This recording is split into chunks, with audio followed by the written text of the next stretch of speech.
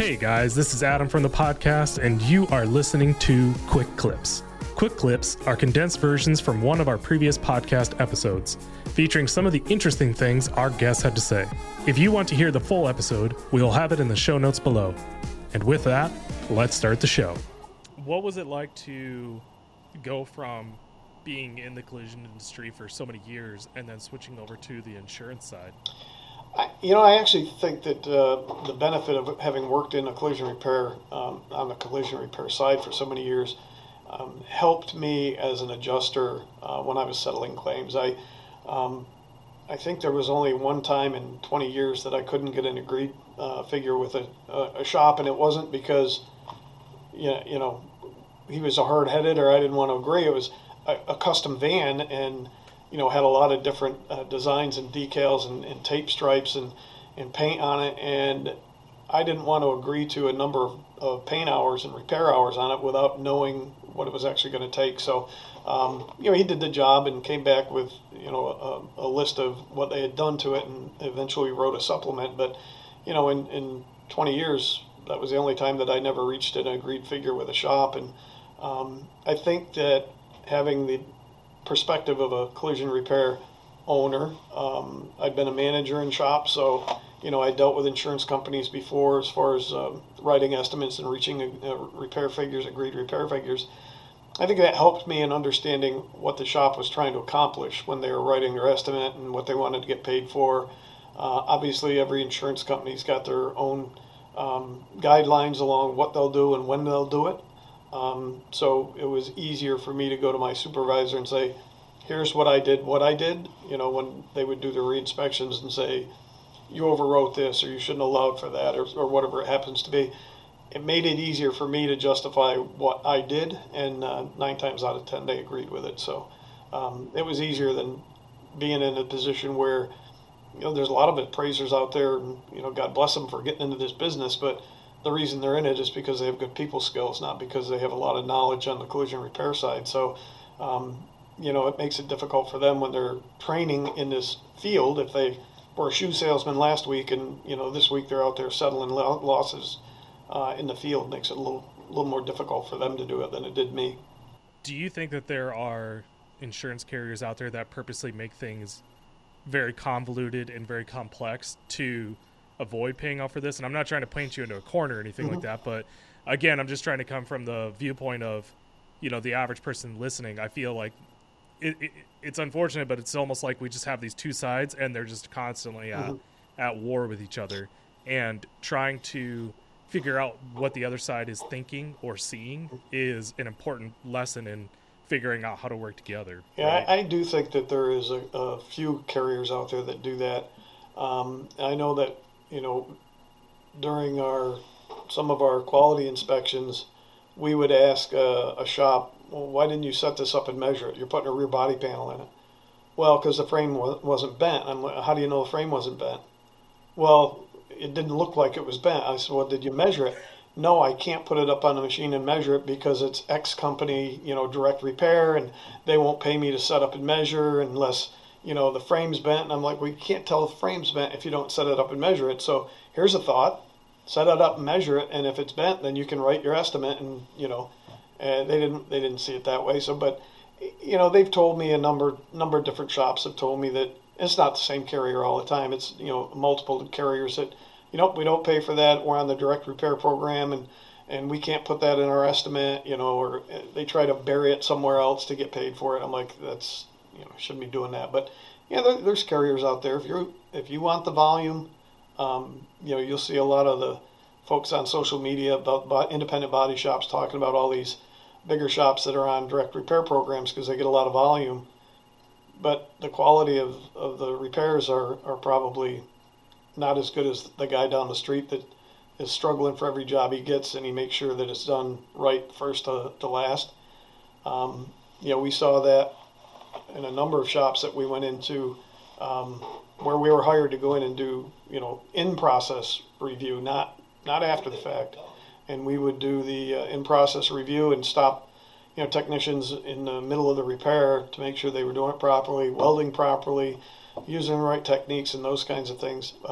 We also ran into a lot of shops that had the same opinion that they did everything right and they didn't need our services. And the next thing you know, they've got, some wreck check outfit out there taking them to court, and they wind up paying out big money or buying the car back. So too many people don't want to hear their baby is ugly. So they just don't want to hire anybody to come in and put some independent eyes on what they're doing.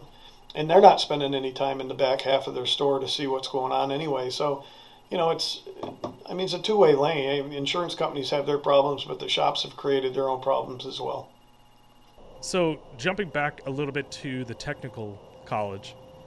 Now, these conversations and this navigation between insurance companies and the collision industry, is there anything that you're teaching in your class to kind of help these kids navigate that kind of stuff, or what are you doing for them on that? Well, we teach an estimating class here, and since I have such a deep background in the insurance side of things,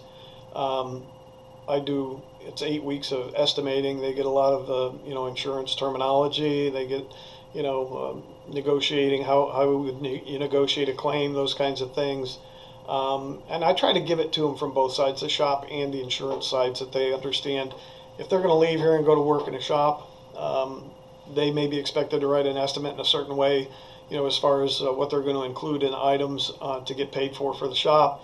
If you're going to go on the insurance side of the business, you may be told, we don't pay for X and Y until we get a receipt for it or something like that. So we try to give them a pretty well-rounded view of, that portion of it. So we go through the North Carolina insurance regs and those kinds of things. So I'm not sure that they're going to go out and retain a lot of that right off the bat, but at least they've been exposed to it.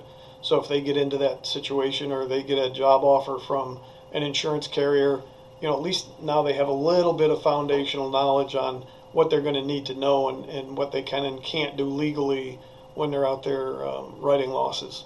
Yeah. Hey guys, Adam from the podcast. I hope you are enjoying today's episode. Just wanted to ask you a quick favor. If the show has brought you value in some way, would you mind giving us a review and sharing the show? It really helps the show get out there. Also, if you are looking to expand the services that your shop offers and you want to do more than collision work, you should really check out our company, Clarity Coat. Clarity Coat is a peelable paint that allows body shops to offer color changes cheaper than a repaint while still looking like real paint. You can also offer clear protection that has no edges and is sprayed instead of laid. Unlike vinyl and PPF, Clarity Coat can be sanded and polished, so you can give your customer the exact look that they are wanting. If you are looking to expand your shop's services, go to claritycoat.com and fill out our Become an Installer form. All right, let's get back to the show. What was that transition like, going from, being consultant to going to teacher? Like, it's a little different. Yeah, and you would think part of my work at the carrier that I worked for was a trainer, for field adjusters and stuff. I've spent some time training and doing presentations. It was totally different than teaching. Totally different. And probably because the folks that I was dealing with at the carrier had a background and had some, a lot more foundational knowledge than the students that we're getting here. If we have 25 students in a room, there's maybe 2 of them that have an interest in cars and have been working on them themselves. The majority of our students are all brand new to the industry. They're brand new to getting involved in this thing. It's not like when I grew up, back before rocks were hard and sheep were scared. But it's I could actually go out in the garage and work with my father. You could work on a car back then in a garage. You can't do that today, and kids don't have that opportunity to get exposed to that kind of, even the mechanical side of it. The days of doing your own brakes or changing plugs in half these cars. Now you got to jack the motor up to get the last plug out. So, young people today don't have that same opportunity. They do have the opportunity for the computer piece of it. So, when I said earlier that the technology was the biggest challenge, I think that's where we're going to see the biggest interest in the near future with students coming into this industry. We just put a $25,000 ADAS system in, and we're going to be going back to the state to build a ADAS certification for our students. So when they leave here, they may not go as a body tech. They may go in as an ADAS technician for diagnostics and repair, calibration, that kind of thing. So, from that perspective, I think it's going to get more students interested, and then they may find a niche in the refinish or the body department that they like. They leave here with the opportunity to get both their steel and aluminum certifications in welding as well, which is very attractive to employers because it costs a lot of money for these students to, once they leave here, to go through all the ICAR training. So when I talked earlier about the ICAR collaboration that we have partnership with them, our students earn, I want to say it's Pro Level 3 refinish and non-structural, Pro Level 1 estimating, and Pro Level 1 structural, and again they have their aluminum and steel certs available for them. So they can leave here with a lot of money in training that the in a prospective employer doesn't have to foot the bill for in the future. And we twice a year have an event here. We just had one last week where we invite employers in from all over the country to watch the students work for 4 hours, and then the next day they're invited back to do interviews. And every one of the students that go through that get multiple interviews, and most of the time they get multiple job offers. So we've been pretty fortunate with that. COVID put a little crimp in our style for a couple of years, but came right back this year, and good and strong. We had a lot of offers for multiple employers that want to bring in our students. So we've been fortunate in that respect. You might have answered this previously, but what are you seeing the reason why these kids are even joining the program in the first place? Is it because they're curious how that stuff works, or is there a commonality as to why students join? I think it's more an outreach, from the outreach that we've done with high school counselors, getting in front of some of the businesses, trying to get in front of the students themselves to educate them on the opportunities in this industry. A lot of the industry players are starting to talk more about, needing, obviously they need new technicians. I think the average age of technicians has crept up now from 47 to in the 50s at some point, I think. So they need to bring in new talent, and whether it's, new job training for people that have lost their career and they are going to look for something different, or younger students coming out of high school. I think it's a mechanism of that. My next question is, there's quite a few people that have come on, and my personal experience in technical school as a diesel mechanic was that it didn't actually translate to real life. Mm-hmm. I went to tech school for diesel mechanics, and you learned a lot of theory. And we spent probably 50-50 time in shop and in class, right? Mm-hmm. And when I got into the real world, the very first thing I got, and this could either come from a bad management standpoint, whatever. There's lots of ways to skin that fish. But it was like the first thing was they just tossed me on an engine rebuild and said, rebuild it. Yeah. And I was like, okay. It was just immediately put you into the fire type of thing.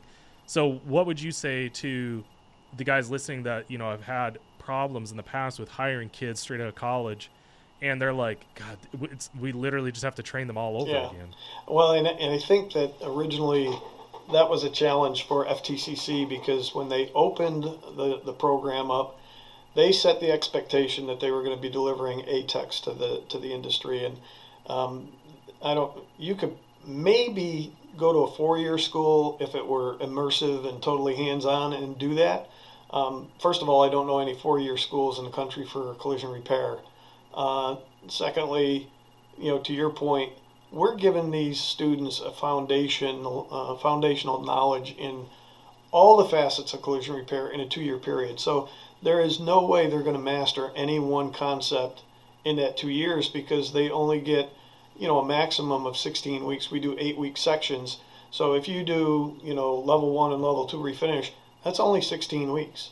You're not going to go in and start painting tri-stage colors by yourself in a booth without any help. So, the employers, and I made sure that we reset that expectation here for the folks coming in looking at our students. You need to have some kind of a mentoring program within your four walls for a couple different reasons. First of all, you're going to have to train entry-level techs. There aren't enough technicians leaving one shop to go to another shop to fill that gap that's there for technicians. So you're going to have some kind of a training program, whether that's a mentoring program, a shadowing program, something like that. You can't just take an entry-level technician and throw them to the wolves for a couple of reasons. You'll wind up, getting rid of them. They'll wind up messing up a job, or they'll get discouraged and leave the industry, and that doesn't help anybody. So a lot of the major players in the industry today, the bigger shops, have recognized that they need some kind of a talent pool, and it's hard to get an ATEC to agree to have a couple of helpers, because it could slow them down if they're on flat rate and you give them a couple of helpers and say, listen, I need you to train these guys up, and over a course of a year or so they lose some money.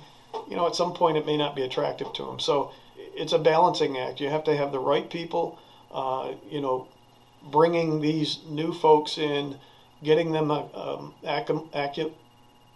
acclimated to your culture in the shop, understanding how you do things in the shop, and that way I think you can build success and you can help these students along. All right, that does it for today's Quick Clips. If this episode has brought you value, would you mind giving us a review? Also, if you would like to learn more about ClarityCoat and what it can do for your business, please visit us at claritycoat.com. See you on the next one.